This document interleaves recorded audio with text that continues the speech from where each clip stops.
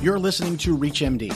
The following episode was produced in collaboration with the Crohn's and Colitis Foundation and the American Gastroenterological Association.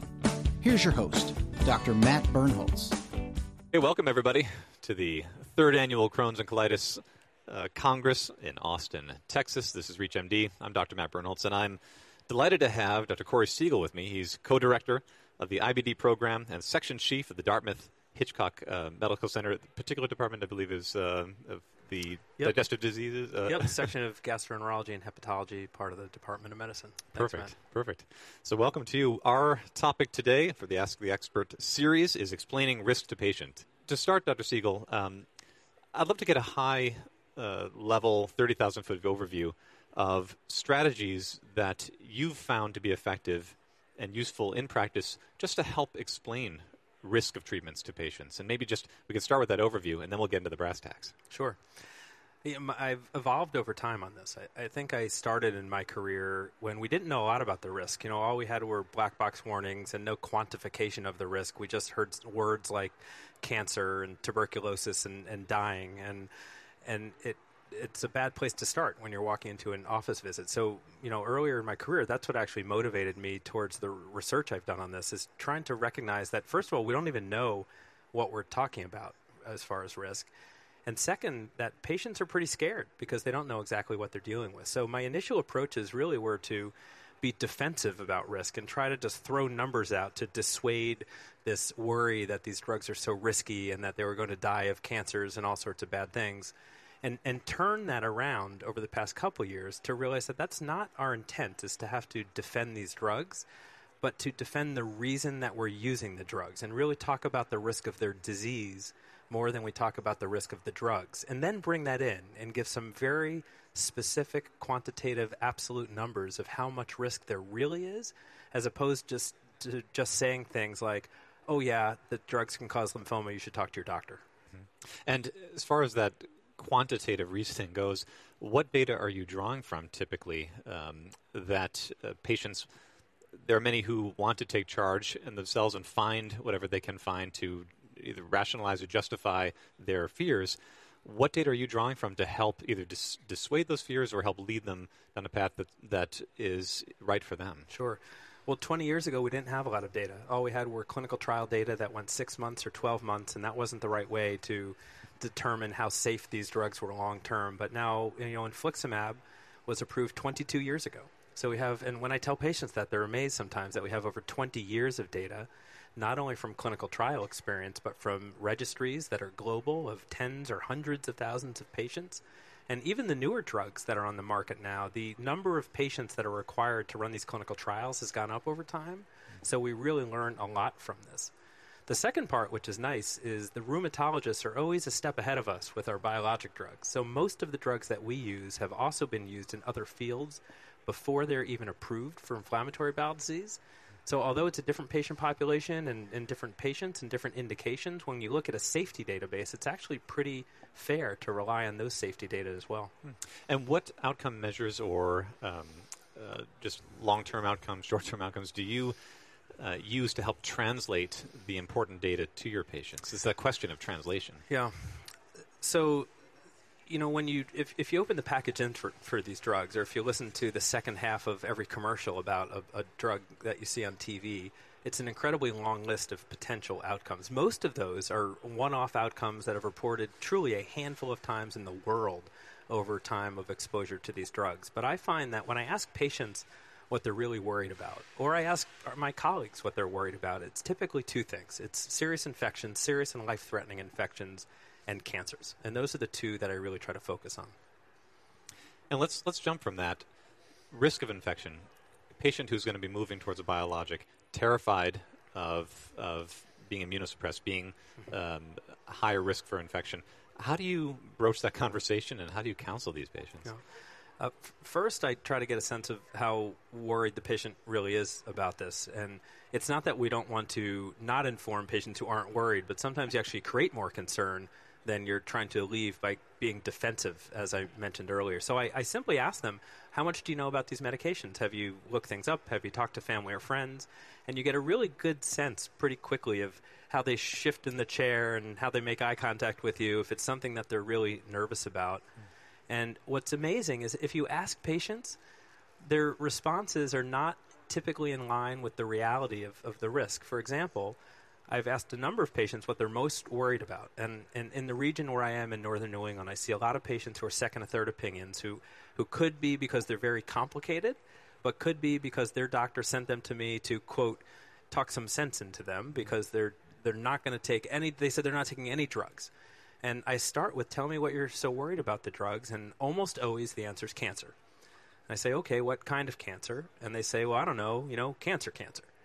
And I say, well, first of all, there are only very specific types of cancer that can occur with these drugs, and we talk about skin cancers, and we talk about lymphomas. I say, how often have you heard that these might cause cancer?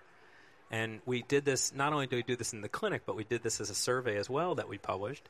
And patients say anywhere from, 1 in a million, which is wrong, to 5%, 10%, 20%, and up to 50%. Yeah. So some of these patients are coming in, and we as providers have a hard time understanding, why are they being so unreasonable about this? Well, it's because they think there might be a 50% chance risk of cancer, and of course they should be scared of that. We would never use a medication with that sort of risk. But it's a great way to start the conversation and asking what they know so that you could then play off of that and alleviate some of those concerns. And once you start explaining the absolute risks, which are, again, how many patients out of a set denominator, I use the denominator of 10,000 when we talk about lymphoma, then all of a sudden people start getting more relaxed. Interesting. And you're speaking to a broader issue that I want to ask you about, which is the possible care gaps or disparities in communication between specialists or professionals before they even walk in your door. So patients who come to you and they've been in a situation where maybe some of their concerns were not only unalleviated but compounded based on some communicative issues. Yeah. What are some care coordination improvements that can help take that down? Yeah, I think partly it's educating our colleagues. And if you're taking care of IBD patients and you don't know these risks, you better learn them and have a way to communicate with them. Because if you're fearful of them, and if you pose the answer of, well, they're kind of these drugs that have some risks associated with them, and we're going to have to test you for TB and does some other genetic testing, and we're going to check your labs every couple weeks, and if you get lymphoma, give me a call. They're going to be really put off by it. And I think our patients put so much trust in their providers. And if their providers are showing hesitance or worry about it, then they're never going to take them. Mm-hmm. So I'm not saying that they shouldn't be concerned, and I'm also not saying to cover up any risk, because there are some real risks that we have to talk to them about. But I think we have to present them with confidence that we have a lot of data. Again, we have over 20 years of data about biologic therapy now, shorter on some of the newer biologics, but learning more all the time. And to be very fair that we're balancing this against the risk of their disease. And the alternative of not taking some of these immune suppressant therapies are the riskiest drug, without question, that we have in our armamentarium, which is prednisone. And corticosteroids, because they're cheap, because they're easy, because they make people feel better, are really something that many gravitate to because it's an easy, quick fix. Mm-hmm. But the risks of exposure to corticosteroids are actually far outweigh any of the risks that we can even come up with the biologic therapies. Let's take an opposite situation. You've spoken on this before, I believe. It's a patient who's in remission, comes in and saying, well, I very much want to just stop all my medications. No. I'm obviously, I don't need it anymore. I'm doing fine. How do you counsel these patients? Yeah, these are tricky conversations. A number of years ago, the answer was absolutely not. That's crazy. We will lose the one drug that's working for you, and it's never going to work if you restart it again. And it wouldn't even be a conversation that we would entertain. But we've learned a little bit more, and now that we have a number of biologics, I entertain the question with it really explaining what the risks of doing this are and what the benefits might be of coming off. So the typical situation is just what you described, but I'll add a little more specifics to it, which is we got them on combination therapy, which is a combination of a biologic drug and an immune modulator, our best treatment regimen.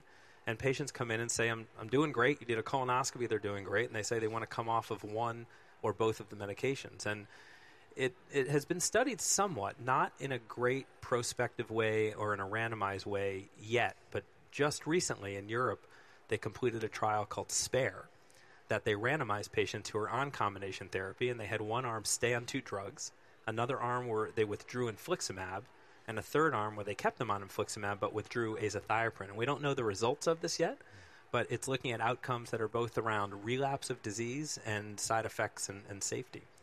And what's interesting is we were part of this, our research group at Dartmouth-Hitchcock, in part of this European, actually now global study, where we surveyed patients and providers to see if they would want to stop therapy. And the perception is that they always would want to stop therapy because it's a better thing for them, or less exposure to drugs. But interestingly, many patients didn't want to stop therapy at all. They were finally happy that they were better and in remission. And I think it's a reasonable thing to consider. And in many cases, in the patient that I just described, we would consider stopping azathioprine, which I consider the riskier of the drugs if you're using them long-term as compared to biologics. But I was, sort of pleasantly surprised to see that many patients wanted to stay on medication because they recognized that it made them better and they didn't want to stop. Any other research ongoing, either through your group or some of your colleagues out there nationally and globally, that are also looking into how to better manage, better counsel those about risk? Yeah, so the other work that we've done, and we've tried to take a broad look about managing risk. And as I mentioned earlier, most of my research career earlier was focused on figuring out how much risk these medications really brought and how do we accurately communicate that to patients.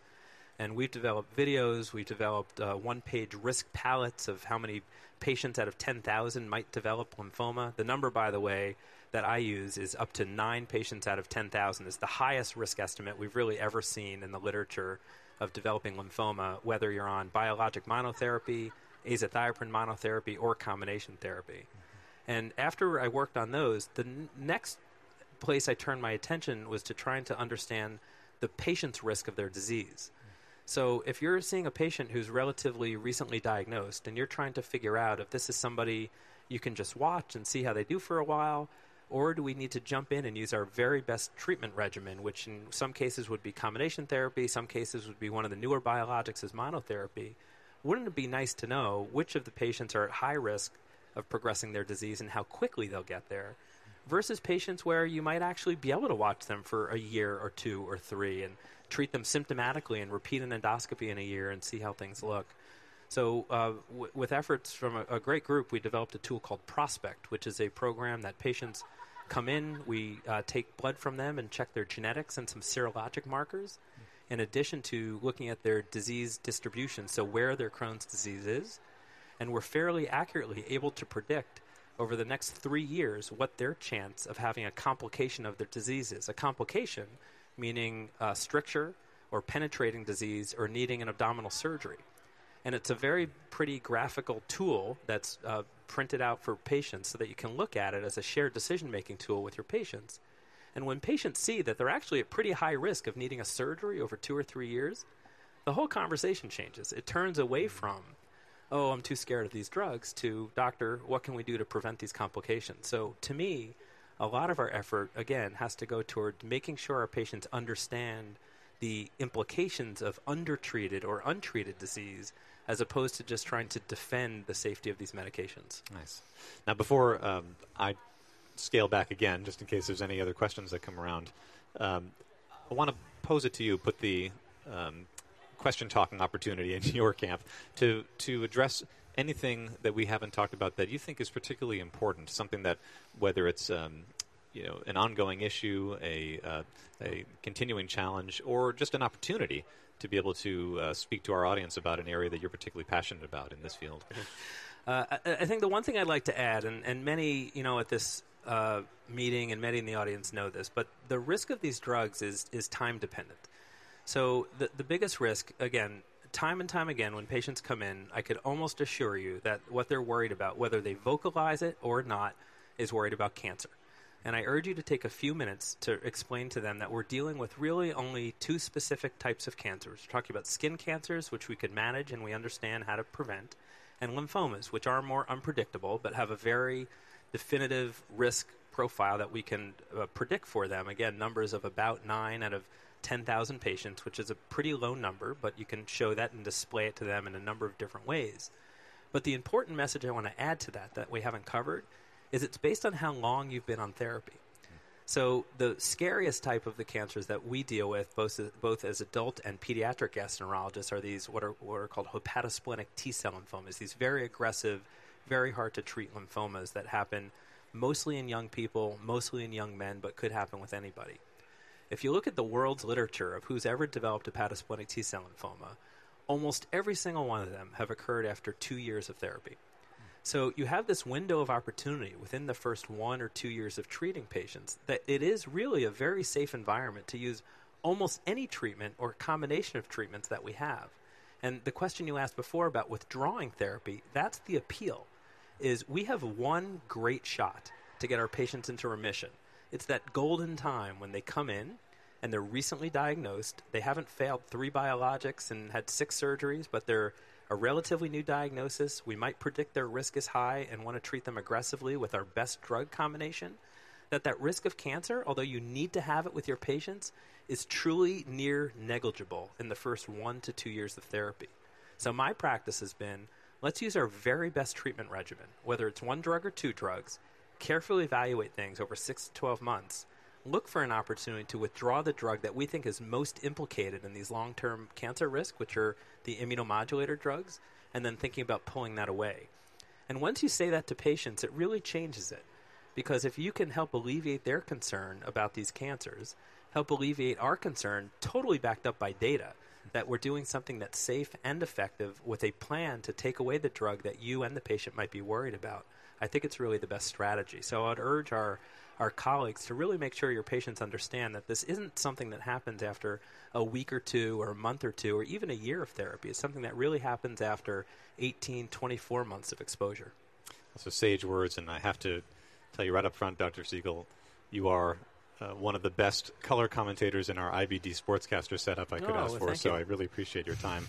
From all of us at ReachMD and over here at the Crohn's and Colitis Congress, really thank you for sharing your insights today. Great. Thank you for having me. This program was brought to you in collaboration with the Crohn's and Colitis Foundation and the American Gastroenterological Association. If you missed any part of this discussion or to find others in this series, visit reachmd.com/foundation, where you can be part of the knowledge.